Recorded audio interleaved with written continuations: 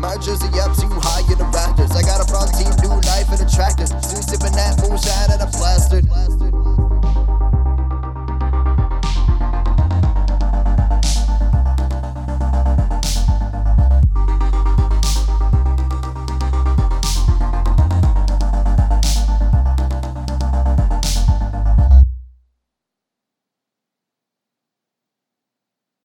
Welcome back to the Moonlighters Club.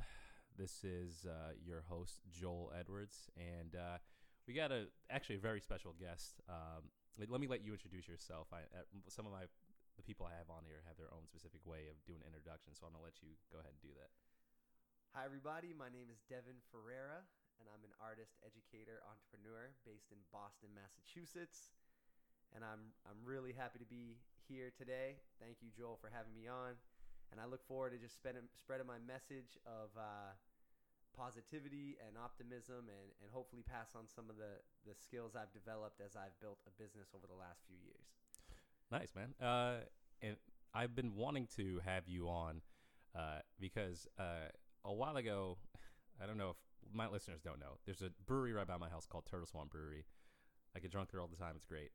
And we had a showcase where 5 of our past guests got on stage and talked about their experiences. And before I just went there to pass out flyers, Devin was there. And I was telling Devin about the idea of the showcase itself, the Moonlighters Club podcast. And he just, relayed this story about making the transition from the 9 to 5 to doing his own full-time thing. But you went into it with such passion and detail. And we were just kind of going off one question. Right. So that's why I definitely wanted people to hear that story. So we'll just get right into it. Let's just leave college. You went to school. What did you go to school for? And then the industry that you left to do your own thing, was that the industry that you went to school for? Yes, I went to school for music business. Okay. So it was a music performance degree. So I played saxophone in school. My passion was hip hop, emceeing, and music production. Nice. And so I took a lot of general music courses. But I also took music business classes, specific publishing, copyright, things of that nature, learning how to, monetize your copyrights. Mm-hmm. And then I also took some general business classes, accounting, things of that nature. Somewhere along the road, I got into working with the community, working with young people, teaching, things of that nature. I got a master's in education from Lesley in Boston. So okay. Then that was around 2011 or so I started that. Meanwhile, I started working as a music director for Boys and Girls Clubs. And I did that at a few different sites over the course of eight or so years. Was working in the community, building youth music programs, doing performing arts things, doing events, working with a lot of community partnerships. That's why you see me doing that kind of stuff now, because I was able to figure out how to kind of branch off and do it on my own. But yeah, that's what I did for about 8 years full time, during and after grad school. What was that like? Were you fulfilled the majority of the time? Did you ever have aspirations outside of it? Or were you like, no, I'm chill, this is... So I did really enjoy the job. I mean, working with young people is a passion of mine. I think it's really fun. I think working with all people is fun. When you're a teacher, you got to learn something too. For instance, I wasn't teaching from a textbook, so it's not like you memorize the text and then you pass it on to people. It's when you're teaching music and performing arts, you got to be learning and growing as a musician yourself. Mm-hmm. So in 2012, I really branched out as an artist and started performing my own songs and writing and producing my own songs and going on some small tours and really receiving a lot of feedback, trying to sell tickets and really getting into the Boston music scene pretty hard. And I started that in 2012. And so the two of those things kind of went hand in hand for years until 2016 and 17, when my music career there was so much more work there that it became a serious imbalance. And that's when I started to realize I can't juggle both of these positions at the same time. Right. Yeah, and that's when it started I knew a change was on the horizon. So you were a teacher. Did you have were you any kind of nervous about performing at all? As far once you, as an adult, doing gigs, things like that, or was it nothing for you to get on a stage? No, definitely nervousness. Just because you can get on stage and kind of make it work and be fun and kind of get people to interact, that doesn't mean that it didn't take you overcoming some challenges to do it. So I used to get extremely nervous before shows, like even to the point where a week before the show, I was going through like some nerve process, especially because the music I do is pretty personal. So you're also sharing, like you never know how it's going to be received. And also too, like there's a lot of unknowns, like how the crowd is going to be or how the sound system is going to be, or, you know, X factors that you can let, you know, get in your way. But the more you do it, you start to build little programs that help you to get as much information as you can so that it can minimize that nervousness to the point now where it's like, instead of getting so nervous, I more so use that energy to invest in trying to bring the best performance to the stage. So you learn that energy is good, but you got to learn how to use it to your advantage. And I think that comes with experience. I like I like hearing the energy is good because we all have those moments you get sweaty palms and you just don't know what to do with it, and you're just like, after a while you're like, I'm just gonna go out there. Like I remember, we've only done our first showcase, and I'm like thinking in my head, this is Turtle Swamp Brewery. I've been here a billion times. I know everyone's gonna be here, but still, it's something weird about people looking at you and hearing what you got to say, and you definitely find yourself just like talking really fast. And just trying to get through things, and after a while you're like, no, let's just let this nervous energy go somewhere positive, and then it just does it. So you're doing your thing, you're making performances. Is work aware that you're doing stuff on the side? Like, do you like people come and openly support you, or do you do your best to be like, no, I'm this person 9 to 5 and I'm this person after? So I worked, there was a lot of overlap for me at my job, but there was some things I kept private, but it was an interesting balance. So what I was doing when I was working in Mattapan was I was working with teenagers who were wanting to become artists, you know, so I was teaching them music production, I was teaching them songwriting, I was teaching them how to do performances, book shows, dress for success, like entrepreneurial stuff, like money management, things of that nature. So it was like, it was very much like what I was passionate about is what I was bringing to work. Right? Okay. But then again, there was lines you didn't want to cross. For instance, like I couldn't just bring the young people to all my shows. I couldn't, you know what I mean? Like if it was a community driven event that I had booked for them, I could, you know, make it work. But if it was my personal event, like I had to treat it differently. So in the back of my mind, I'm always thinking, okay, what's appropriate here? Because when you're working with young people, you got to be aware that they're at a different phase and they have, you know, parents or guardians that, you know, are responsible for them, and you want to protect the integrity of your job because it matters to you. So I was always thinking, okay, what's the appropriate amount of myself that I'm going to share here? Also, what are some lines I don't want to cross? For instance, at the Boys and Girls Club, I always showed the young people that, hey, you can make music without swearing, without saying inappropriate things in your music. Right. And I believed that. And I still do believe that can be done. And I didn't want to step into my own lane and break all my rules for them to then look at me and be like, you're just blowing smoke because you do it. So I had to learn those skills too, and I dug deep to find that. And a lot of the young people that I work with, that I've worked with, now that they've aged out of the Boys and Girls Club, still do it that way, because I wasn't just making them follow rules. I was showing them something deeper. Nice. So that was part of how it was connected, but also kind of separate. Nice. That's dope, man. Giving back before you got the fame. I like that. Right? So when you said too much, you were getting to the point you're getting a lot of gigs and you couldn't do both. Was that just because of the volume of shows that you were doing outside of work and the amount of effort? Well, what happened was in 2016, I wrote a theme song for the Boston Marathon. It's called Unstoppable. And when that happened, that was the first time I ever created. That was like the biggest piece I'd ever created at that point. I had just come out with an album called Urban Classic, which was my first like fully self-produced project. It's on Spotify if people want to go back and check it out. Download it. Right? Unstoppable is on Spotify as well. You can hear that song. And that got on TV, and that like went viral and did like 250,000 plays on Facebook and some other places like that. And people saw it on TV and they were calling me, and it really felt like for the first time I was like, people were finally like hitting me up and being like, dude, like you did it. Good job, man. Like we saw you on TV. And so I'm like, yes. And, you know, but then the marathon passed, and then that kind of faded a little bit. Right. You know what I'm saying? And I went back to work, and I went back to the grind. And then the following year, the New England Emmy Awards came about. So WBZ CBS was the program that put on the song on their. They made the video and stuff. So they submitted it for nomination for the Emmys, and then we went and it got nominated, and then a month later, 2 months later, I went to the award show and we won.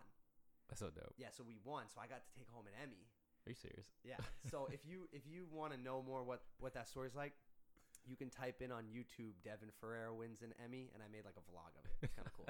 That's awesome. Yeah, so you can hear my acceptance speech on there and stuff like that. But when that happened, that night, the guys from CBS were like, we got the Patriots contract coming up. Would you do a song for them too? And I said, of course, I'm a big Patriots fan. And so they commissioned me to do a song for Patriots.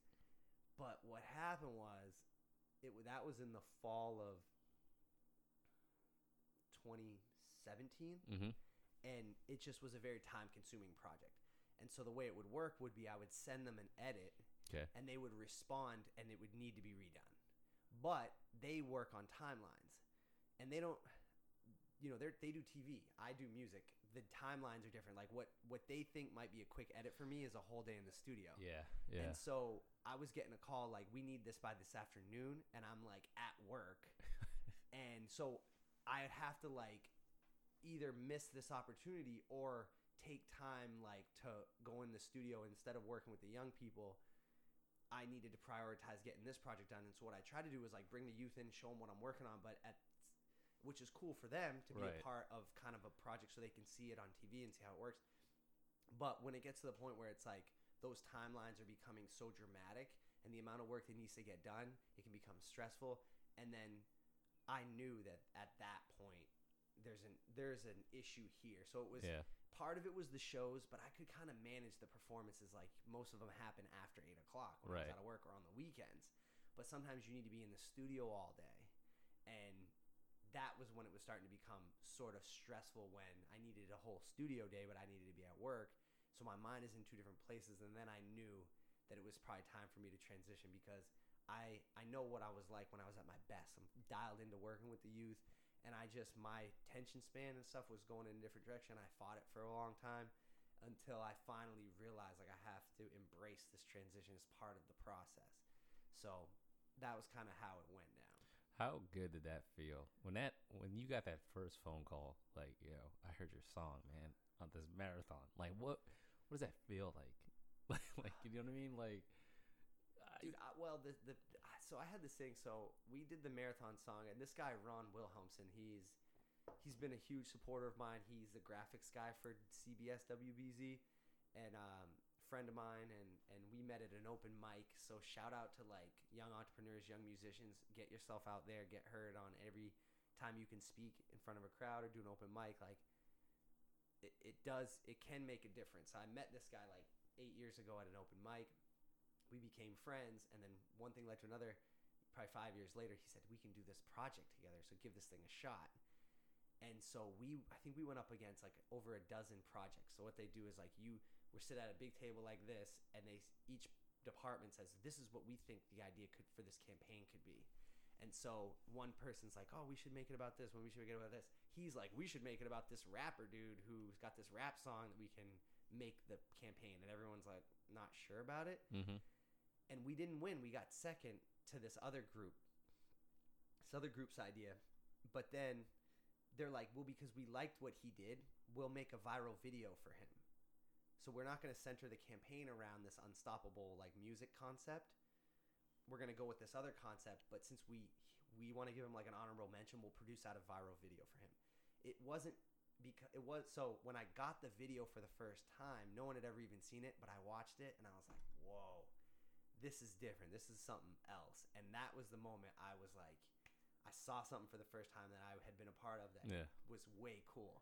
And I knew it was going to do something cool. And that was the moment that hit me like, this is going to do something. They probably released it a couple days later. Came out online. I saw it online. it got posted like just now, it said, and then I refreshed it once, it had 10,000 hits on it, and I refreshed it again, it was at 20,000, and then within 24 hours it was at 100,000. And I was just like, I remember that experience like really well, just being like, wow. And then the marathon was like a few days away, and so then I got tickets. They gave me finish line credentials, so I got to bring me and my videographer and another friend to go watch the finish of the marathon.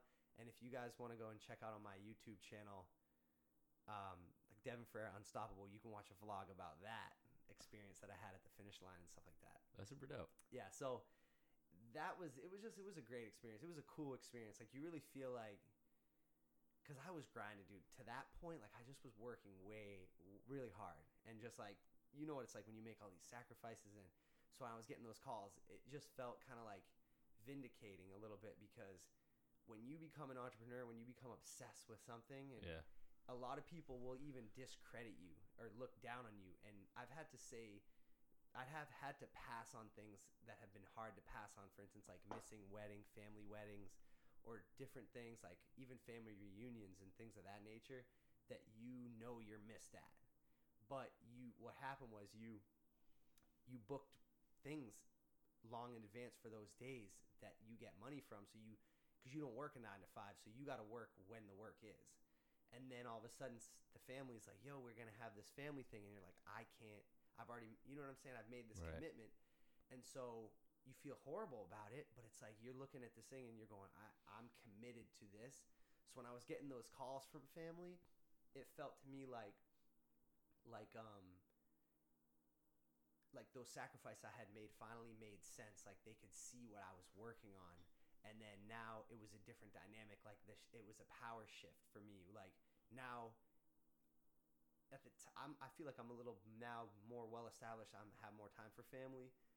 But at the time, it felt like I was kind of choosing, and it always felt a little bad. Like, people like, man, like, we missed you at this, we missed you at that. And now it's more like, yo, we're so proud that you committed and you stuck it out. And so any entrepreneurs are working like towards being an entrepreneur, trust that it might be tough while you're out there like trying to build it. Not everybody's going to understand it, especially family, because they love you, but they also see you in a certain light. Right. And it's hard to change their perception. But like, if you really are who you think you are, who you know you are inside, stick it out, because it'll take them time, but they'll adjust their perception of you, and it'll be lifelong. They're not going to ever shift back to how they saw you before. I'm glad you said that. I think that's really good advice. You could spend your whole life or just way too much time trying to change the way people see you. Like, I'm always going to be my mother's baby, and because of that, I have a younger brother, so there were just two of us, and I'm always viewed like I'm in my 30s. I'm 35, but I'm still like little Joel when I come around. Yeah. So with that, like, there's pros and there's cons, but it's like I got to just do the work that I want to do. If once they see that, and now they're kind of just seeing different things that happen in my life, they're like, wow, like, that's nuts. But you can't just do it for that, because then you're going to drive yourself crazy. Right. So you put all this work in, and now you're ready to jump off. Is scared the right word? Right? When you know you're about to make this leap, and you got the work, and you know you can hustle, were you kind of like, shit, what did I get myself into? When you're like, I'm going full time here. So I'm the type, like, say you were going to go climb, like, Mount Everest, right? You're not going to, like, if you want to actually climb it properly and finish the trip, you got to do some research, and you got to make sure you're prepared. You got to have everything locked in, lined up. You got to research your routes. You got to have some guides that can help you, and you got to be real prepared, and you got to, do your research. And that's the type of, like, person I am. So what I would suggest to anyone looking to make that transition is, don't just blindly jump off the cliff. Do your research and take that time to develop a strategy and a plan. The plan and the strategy probably will change, but it's better to have a plan, some sort of a plan, and to execute that until it needs adjustment. And that was kind of how I thought it out. So I want to say in the spring of 2016. Yeah, that's exactly. Spring of 2016, I decided I was going to become a full-time entrepreneur. Okay. I didn't actually have my last day until December 22nd, 2017. So there was almost a full, a full year and a half where I was being diligent in putting, putting away things. You see what I'm saying? Like, right. I was putting, money in the bank, so to speak. I was investing in what it was going to be like when it happened. Okay. So that's why when I'm trying to work with young entrepreneurs or people who are looking to make that leap, they get nervous because they think they have to do it all of a sudden. Right. That's not the case, because if it takes you a year and a half from the day you decide to when it actually happens, that's about right. Right. Okay. You know what I'm saying? Yeah. At that point, what you're doing is you're just starting to tie up your systems. Like my work mattered to me. So for instance, like if I worked at a place that didn't matter to me, that wouldn't have been part of my process. Like I would have been like, okay, this job doesn't really need me, so I can just be out whenever. And, right. But there are young people that were like relying on me, so I didn't want to just leave them high and dry. So figuring out how to transition them and make sure they had the skills that they needed to pick up without me was part of my process of transitioning. Also, the staff that worked there mattered to me, so getting a assistant music director to come in, train them up, okay, so that they could lead on the program was a part of my process. Also, taking care of any debt that you have. Like credit card debt's bad debt. You know what I'm saying? If you're like, maybe if you use it to invest in a piece of equipment, like you could justify that. But if you're just using the credit card to like go out to eat and stuff like that, and it's not making you money, then it's not good debt. And I had some of that, so I had to start addressing that. My expenses were way too high. You know what I mean? I was living in a 1-bedroom. It just, when you're making a steady paycheck, you might spend what you have. Mm-hmm. You know what I'm saying? Right. So part of my process was limiting my expenses. Also trying to figure out how I was going to get health insurance, because I got that from my job. Right. Also, I have student loans. So I was figuring out what was going to happen to those when I don't have an income stream like that you can report immediately. How do you handle that? So I started researching, studying it. Also trying to build up my clientele. I can't remember where I got this information from, but a good tip is some people, they're not sure if they can be an entrepreneur, but a good assessment is, do you ever make any money from anything other than your job? Okay. For instance, do you ever babysit? You made $40 on a Saturday night babysitting. That would count. Mm-hmm. Even mowing lawns on a Saturday could be part of that. Teaching a private lesson of sorts could be part of it. If you're a comedian, has anyone ever paid you $100 to do a set somewhere? Do you see what I'm saying? So even if it's only $50, has anybody ever paid you for anything other than, your 9 to 5 or whatever shift job that you have? If the answer is yes, then you need to consider that strongly and write it down. Every month, if you bring in an extra $50 as on your side hustle, and you want to make that full time, that the process is like this. Next month, make it 100. The next month after that, make it 150 or 200. If you do that for a year, all of a sudden your side hustle is bringing you $750 a month. Then you can start to consider, okay, if your expenses are $2,000, $750 is not going to cut it. But if you can figure out a way to trim your expenses enough and boost up that side hustle to the point where you know what I'm saying, that the side hustle income is growing and that your expenses are sort of, being met, you're then taking money that you're making from your job and put it in a bank account, because you want that cushion, because you never know what's going to happen the first 3 months of being a full-time entrepreneur. You got to have something to cushion, because it's not going to be like, for me, it wasn't like I left work and then all of a sudden, boom, I was right in it, because there's a rebuilding phase. So then that's part of that transition. So you're paying off any debt that you have, figuring out what you're going to do about insurance.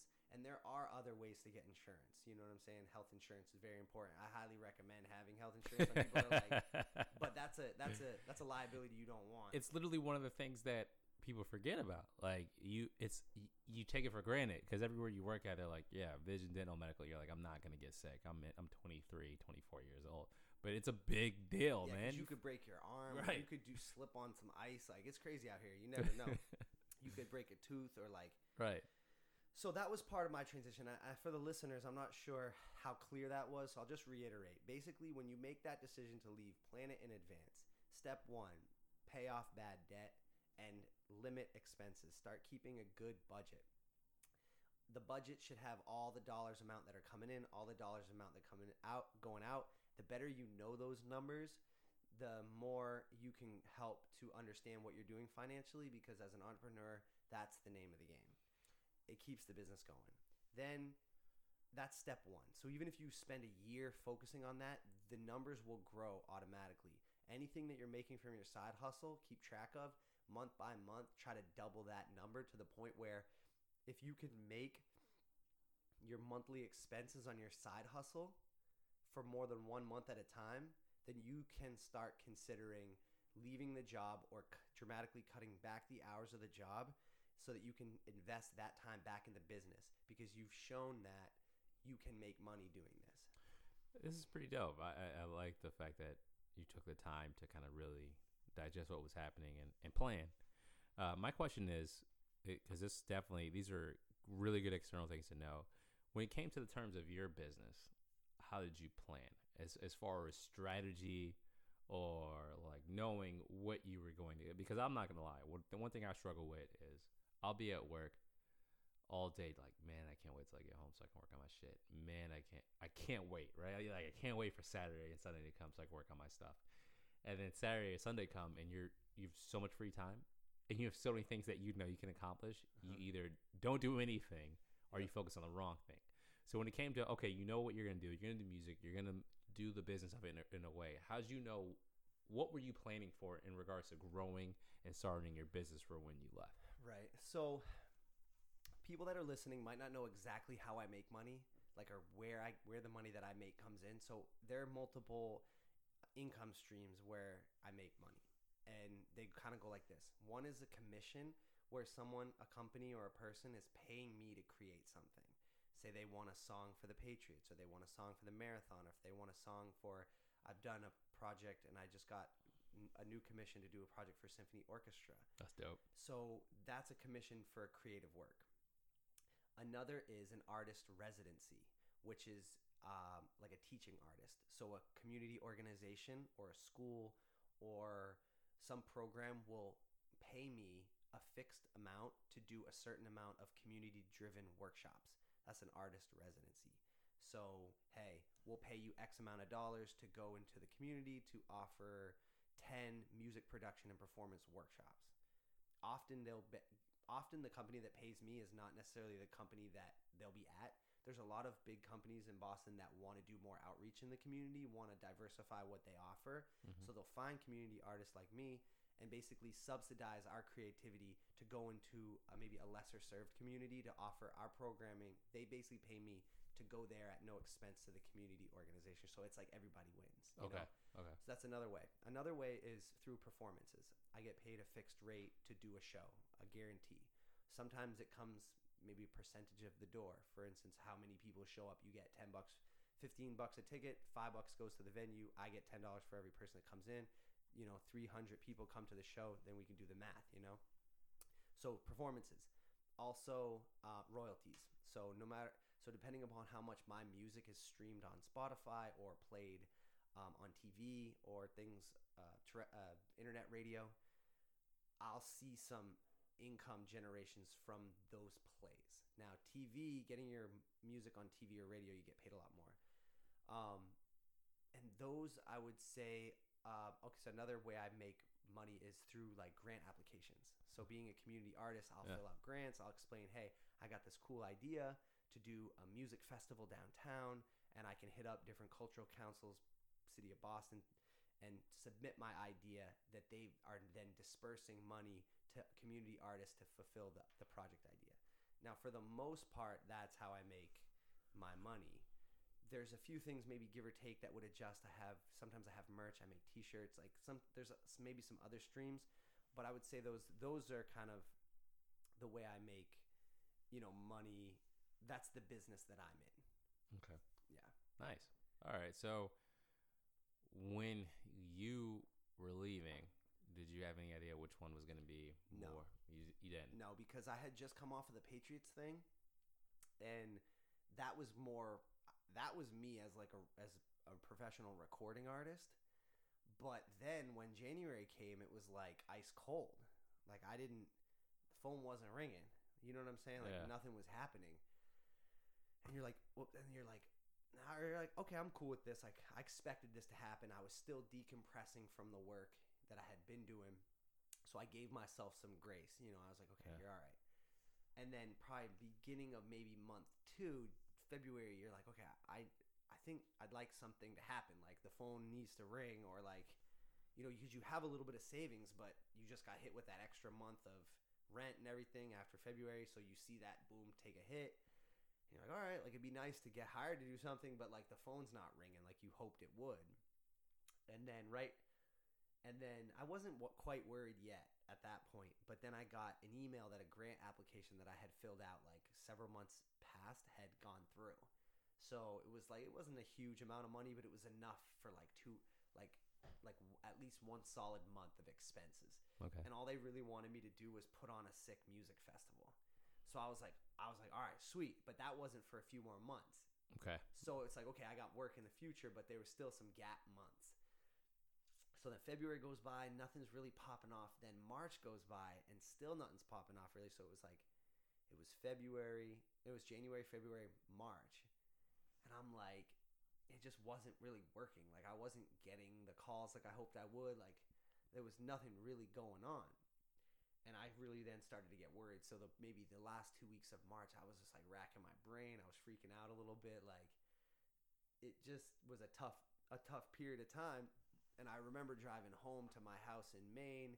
Like, I don't know, entrepreneurs that might be in relationships too. Like if you have someone in your life that you love, care about, it can take a toll on the relationship as well. You know what I'm saying? So there's other things that are factoring in here.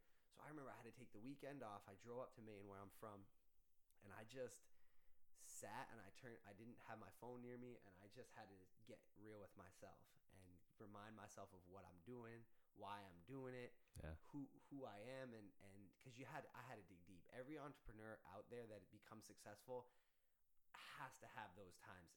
I have them often at this point where you just remind yourself, because if you want an easy life and you want to set your life on autopilot, then being an entrepreneur is probably not the best job.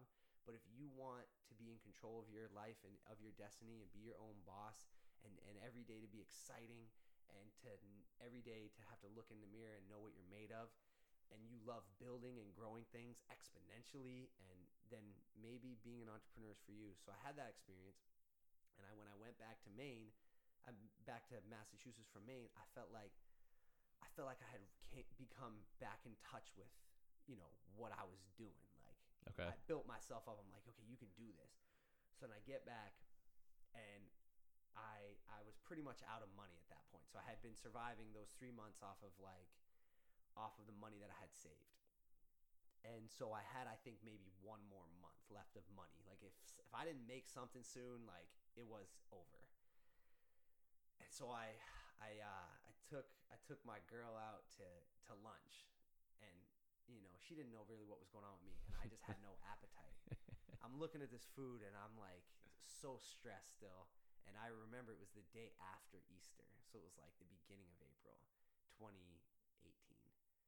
Yeah. And I just had no appetite, and she's like, well, what's wrong with you? I'm like, and I just came out, and I was like, I can't even eat this right now, because I'm like going through this thing that's like, I shouldn't be messing around. I should be like working on my business. I should be, and that's when the fire was really lit. I packed up that food to go, and I went home to my apartment, and I found every business card I have gotten over the last decade, and I emailed every single one of them that day. I didn't go to sleep until I sent like 250 emails, and I waited. The next day I got hit back by the Celtics, the Red Sox, this cool company called Shakespeare to Hip Hop, and maybe like 2 or 3 more. And they were willing to take meetings with me, and that was all I needed to get the ball rolling. And I just said yes to everything else after that. And then I just started calling people, texting people, hey, will you meet with me? Every connection, every partnership that I knew that I had ever done work with, I said, I'm on my own now, and I could use a hand. And people responded, dude. All of a sudden, all of a sudden people wanted to work with me. The word got out that I was out on my own. The phones were ringing. I was getting booked for stuff. I had landed a bunch more work. Like, I was locking in contracts in that month, April. I think I made $3,000, which the first 3 months of being an entrepreneur, I made like pretty much nothing. So in 1 month to do $3,000, it was like, it was like the best $3,000 I'd ever, you know what I mean? Like, I still have the notes in like my like financials. Like, I even flipped some stuff online. Like, I was selling like anything in my house I didn't need, like, was getting sold. Like, you know what I'm saying? And those were going in my income because it's just whatever I could do. So I remember that month, April was a huge month for me. It was the turnaround month. And the difference maker was, as an entrepreneur, when you realize that you're selling a product or a service that might not sell itself because people don't know it's for sale. You see what I'm saying? So I had to put my service is like myself, what I offer as a community artist, as a musician. But if people don't know about it, they don't know you're on the market, right? Then they're not going to just call you randomly. And that was what I was kind of hoping for. So I just put that information out. Boom, put it out everywhere. I got a rant. And then once the word gets out, people... So this one company, they called Boys and Girls Club to get in touch with me, and they're like, "Oh, Devin doesn't work here anymore." They found out that I was on my own. They tracked me down and booked me for like the most work I'd ever gotten booked for in one session. They called me late at night, random number, right in the midst of this, like in April. They said, "We want to meet with you. We're gonna fly in. Like, this dude's gonna fly in from Cincinnati, and this other dude's gonna meet me." And it was ultimately like a meeting that like really did change the trajectory of my life at that point. But it's like I attribute it partly to like that space I took to get in touch with myself, and then also realizing that as an entrepreneur, like, you got to know when to sit back, but also know when to go out and venture and make sales and make deals, and right. And knowing that those deals aren't going to make themselves, like,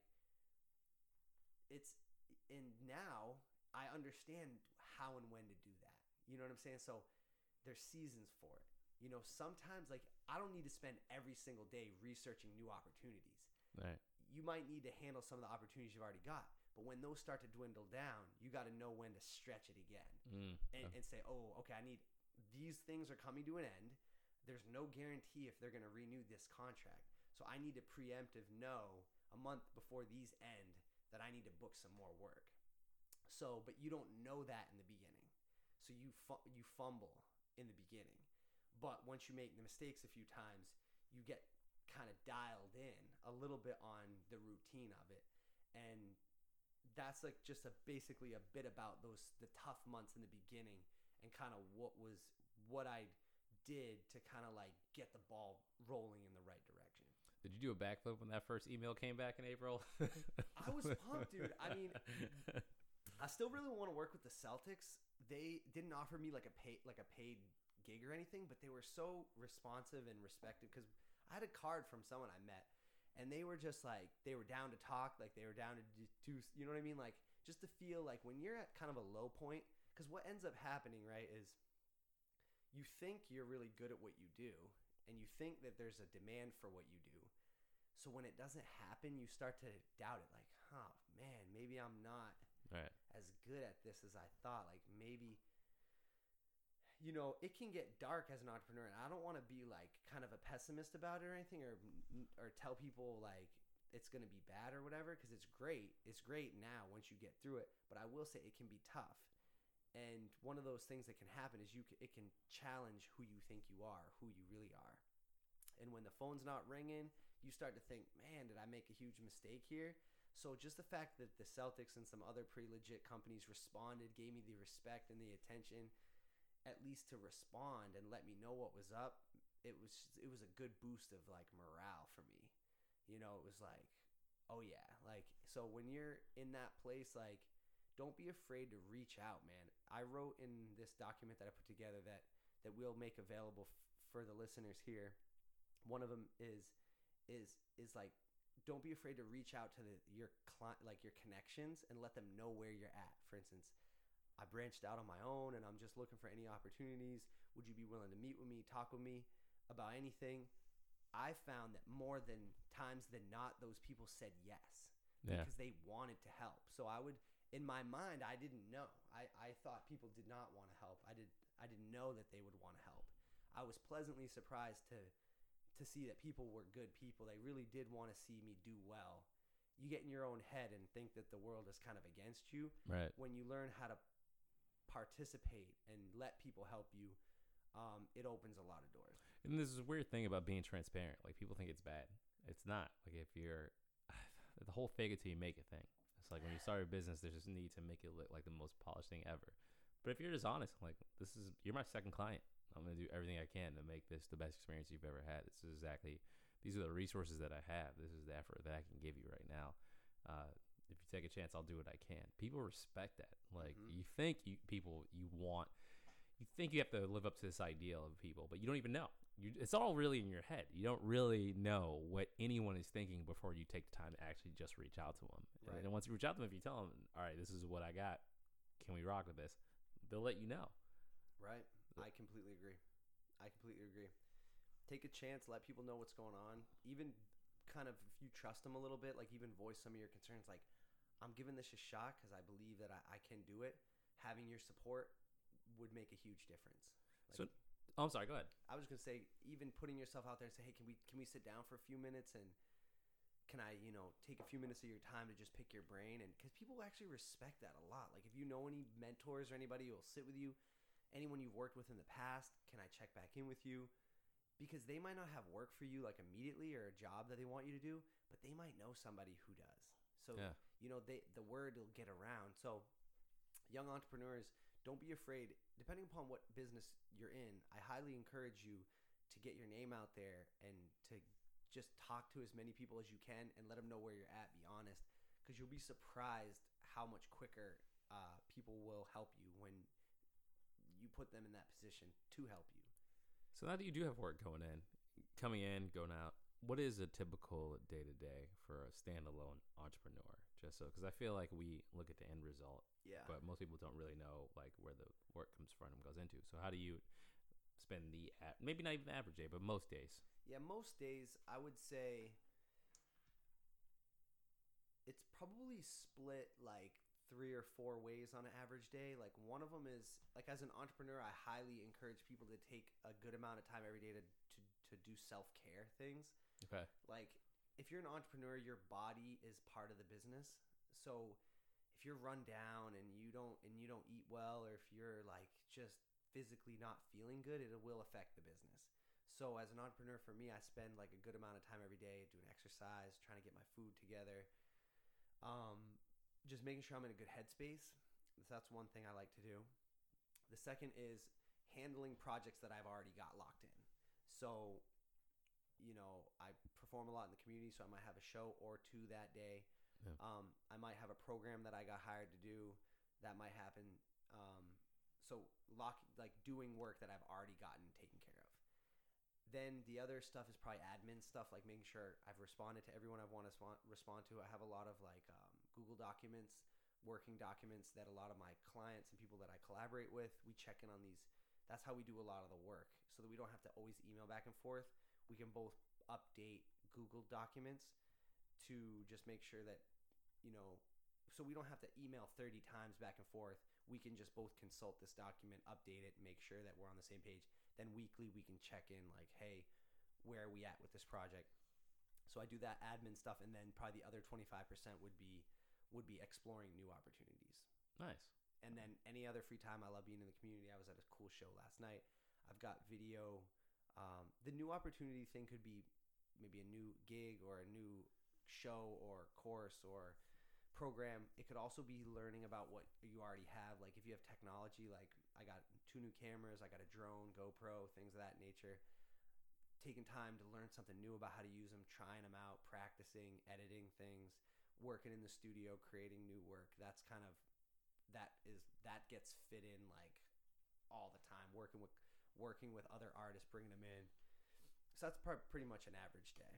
Nice. All right. So you seem like you got most things organized. If there's one area, an area of opportunity that you could work on with the entrepreneurship lifestyle. If you're like, all right, if I can just tweak this one thing, Right. things will improve. Right. I would say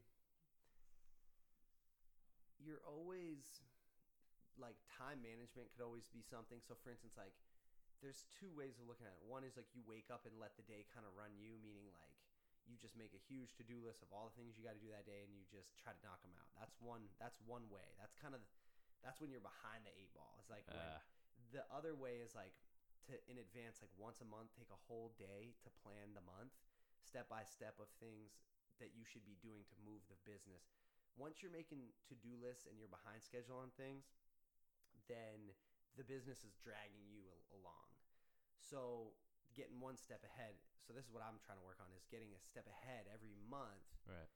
to forecast that month, to make sure my finances are in order for that month. Like what I try to do is by the first of the month, I've got enough money that month that in projects to do all my expenses and more.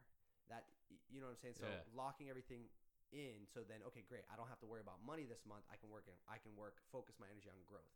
Then set systems up. For instance, like depending upon how into like fitness and nutrition you are, which I highly recommend any entrepreneurs out there, if you study finance, but also study fitness and health and wellness, because it can take a toll on you.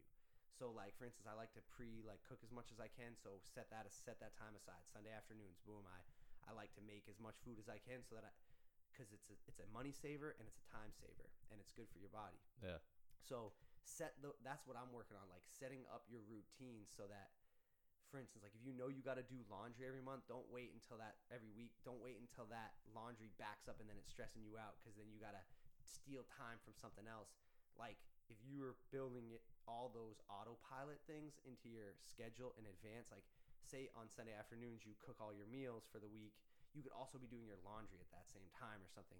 So you can figure out how to consolidate your time so that you'll be spending less mental energy thinking about this stuff randomly, and it'll give you more time and energy to do the things you're supposed to be doing, like either working on or working in your business.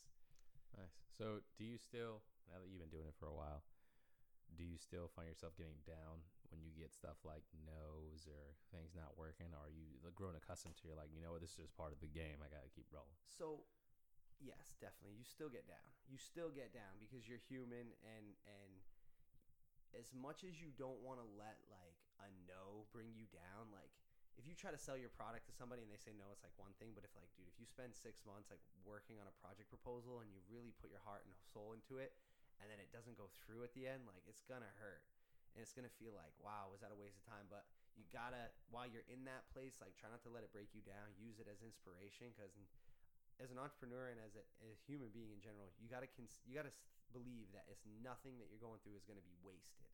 So for instance, I've designed grant proposals that took me a month or more that did not get approved.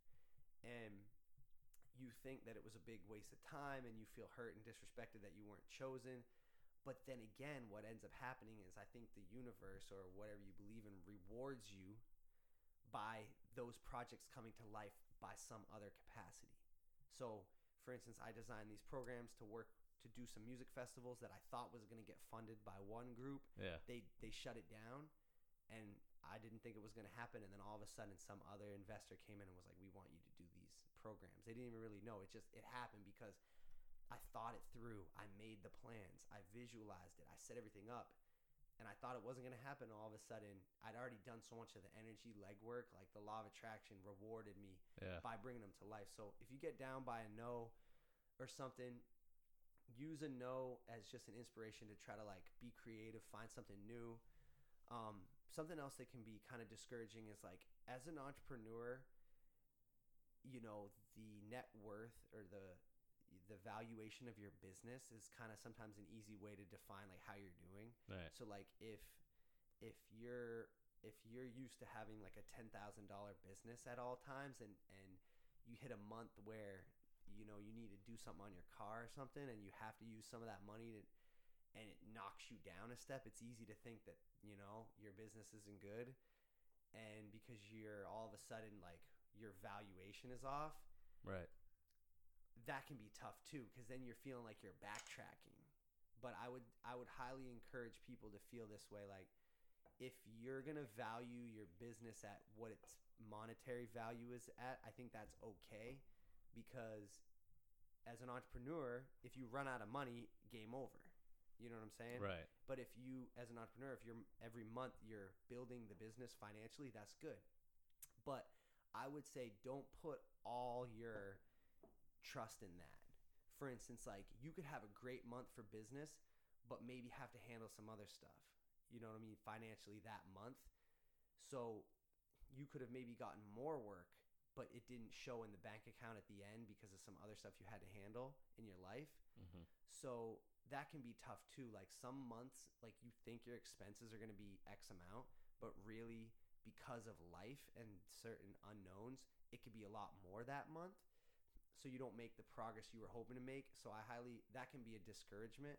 But I would say the way to see through that is to just understand that life happens, different financial things happen, like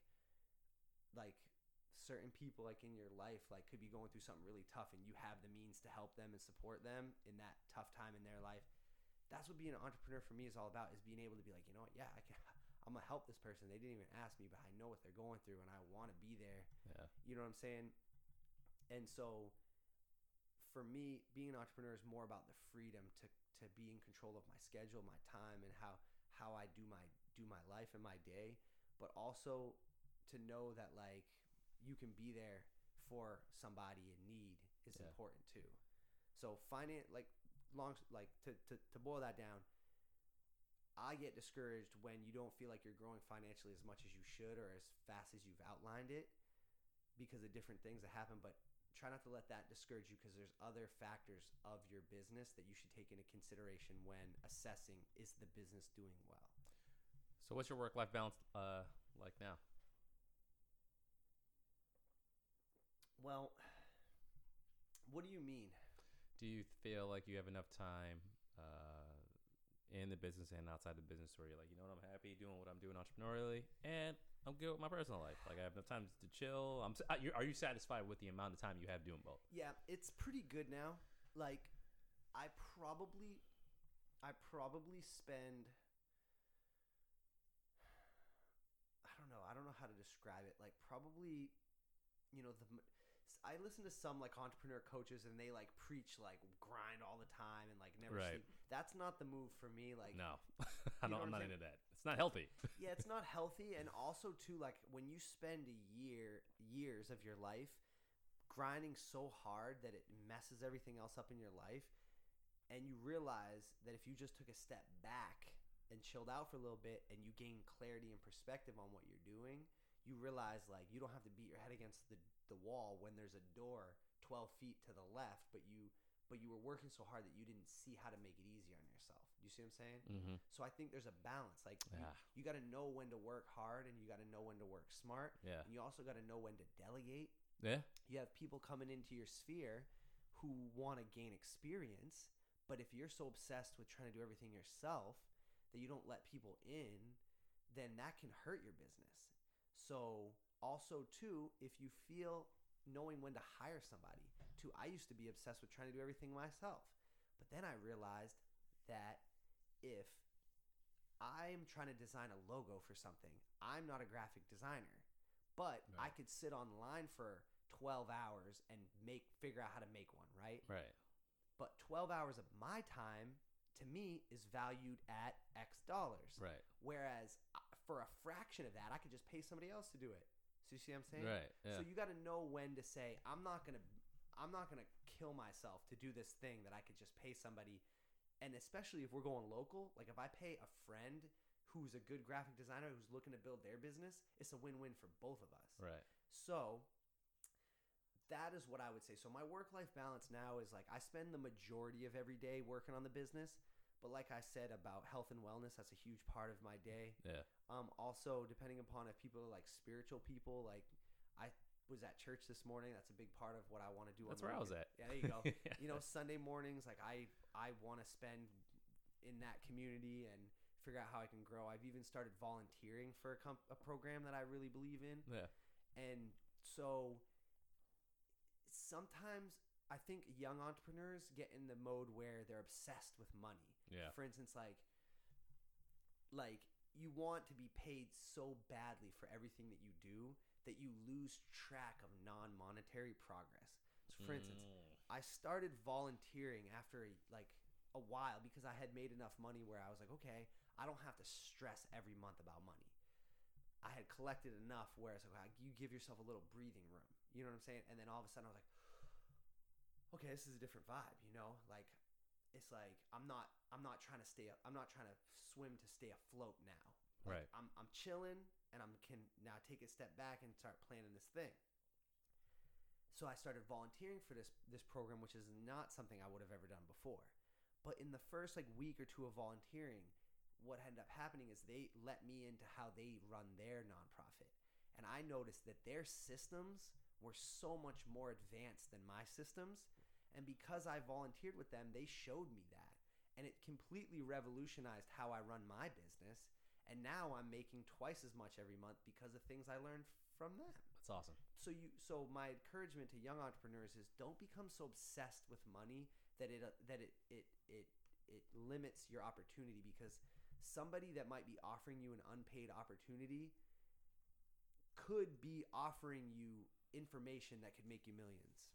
That's awesome, man. Yeah. So what are your next major milestones, or even minor? What do you got on your tab as things that you want to accomplish in the next, let's say, 6 months to a year? Well, let's see. I've got a few personal things. I would say a new album I'm working on that just finished up. I'm not trying to make money on it because I just would rather people get it. Okay. In their hands. Okay. So yeah. That's going to be free on my website, devinferreira.com, starting in within probably a month. That'll be free. So nice. So people can periodically check on my website to see if I just want people to have that music. I talk a little bit about this kind of stuff on the album, so it's hopefully something that'll bless people to some degree. That's cool. I've got some big outdoor music festivals that are coming up. Doing Make Music Boston on June 21st, Jamaica Plain Porch Fest on July 13th. So I'm producing and co-producing both of those events. So that's gonna be a big deal. That's awesome, man. Nice. Yeah, that'd be sick. And then I've got a show August 21st at the Hatch Shell in Boston, collaborating with Landmark Symphony Orchestra on a big project. So those are sweet. So I've got some big outdoor festivals coming through. Got a concert next month, March 16th, a concert for economic empowerment, which is basically like a global project that I'm working on, bringing people from all over the world together to do this music celebration. More details you can check out on my website because it's kind of deep. I could get into it, but it's a beautiful cross-cultural, multicultural music extravaganza with opportunities for people to get in touch with people from all over the world. In the meantime, I think that this entrepreneur talk that we're doing, what I'm hoping that will happen with this is that anyone who hears what we're talking about today, if it sparks an interest, so I know, Joel, you have a program coming up at Turtle Swamp, right? So I would highly encourage anyone listening to this to come to that event where I'll be there and we can talk, we can meet, we can hear more about what people's individuals' businesses, what you guys are working on, how we can be supportive of you, and then hopefully build a community of entrepreneurs who support one another, who help each other. You might ask me, why? What do I get out of that? Well, I'll be honest with you. Being an entrepreneur for me can be just as lonely as anybody else. So having friends and people in the community who we can share ideas and support one another and invest in each other's projects and stuff like that, it's just fun. It makes life easier. It makes life better. Growth potential is way higher. You can just have, doesn't matter experience. Someone could be doing it, could be brand new and have an innovative way of doing finances or figuring out the best way to do their taxes. Everybody brings a different skill set to the table. Right. So I'm hoping that we can build from there. Nice. Yeah. All right, man. So I know you brought up the vlog, but where can people reach you? What are your sites and socials that you like to promote? And we'll make sure that we direct people to go to those places. So I would say I use Instagram day to day probably the most. And my Instagram's at DFMUZK360. Okay. So check me out on there. You could also type in my name, Devin Ferreira, and probably find it. Nice. But I use Instagram a lot, so you can DM me on there. You can comment follow, whatever. I'll hit you back. I try to be as interactive as possible on Instagram. And then for more like general news about what I'm doing, show announcements, copies of all my albums and things of that nature, you can go to devinferreira.com. DevinFerreira.com to check all that stuff out. If you have Spotify, you can check out some of my stuff on Spotify or Apple Music or whatever. I got all that stuff popping on there. Nice, man. We just followed you, so all right, man. I'm gonna follow back. I like this. Nice. We're doing this again, dude. We can do a whole series. Yeah, we like. There's a lot more information we can get from you, but I really appreciate that. I like the fact that you took the leap, but like I feel like we got all sides of it, because you either go on TV and you hear about, oh no, this person's like 20 and everything worked for them, or you hear about the bad. And it's like, no, it's all of that. It's all of that. It's the uncertainty. There's anxiety. Sometimes you have good months. Sometimes you have bad months. Mm-hmm. But the best thing about what you said is just planning. Yeah. Like, you knew what you wanted to do, but you didn't just jump out the window. Yeah. You planned it. And that is at least one of the many things that I'm going to take and that anyone could take from this too. Have a plan and you'll adjust it. Like I said, you'll run the plan until it doesn't work. And then you'll make an adjustment. Yeah. But having a plan that doesn't work properly is better than not having a plan at all, because you can always tweak and make adjustments. And I would say the last thing I want to share with everybody, and to just let you know that if you want to be an entrepreneur, if you have that seed in you, don't let the challenge deter you, because when you make it, that challenge and the tough months is what makes it so sweet. It makes it so sweet. That's why, like, my happiness level is way higher now than it ever has been before. That's awesome. I still have my tough days, but people have commented, like, the Boys and Girls Club kids, I still was able to connect with them. One of them, classic line, was like, dude, you look like you grew down. Meaning, like, you look like you got younger. That's awesome. Because you got your glow back. You know what I mean? You're not being dragged. Like, you're happy again. And I would say, like, the happiness is key, man. And if you have to go through a year and a half of kind of pain and challenge and struggle to get to, like, eternal happiness to some degree, or at least be in a position where, like, you're so pumped on the day and, like, everything matters. Yeah. And you feel like, hey, like, me getting up this morning, like, there's a purpose to that. Like, it's indescribable how that makes you feel. Like, you get energy. Like, your energy is back. And so that's what I would leave you guys with. Like, you heard about the struggle. Yes, it's hard, but it's possible. And if you stick it out, if you have a plan, you don't let that break you down, if you keep the faith, if you reach out to people and let your story be known, and you let people help you, and you work with clients, and you provide them value and over deliver and deliver properly, they'll hire you again.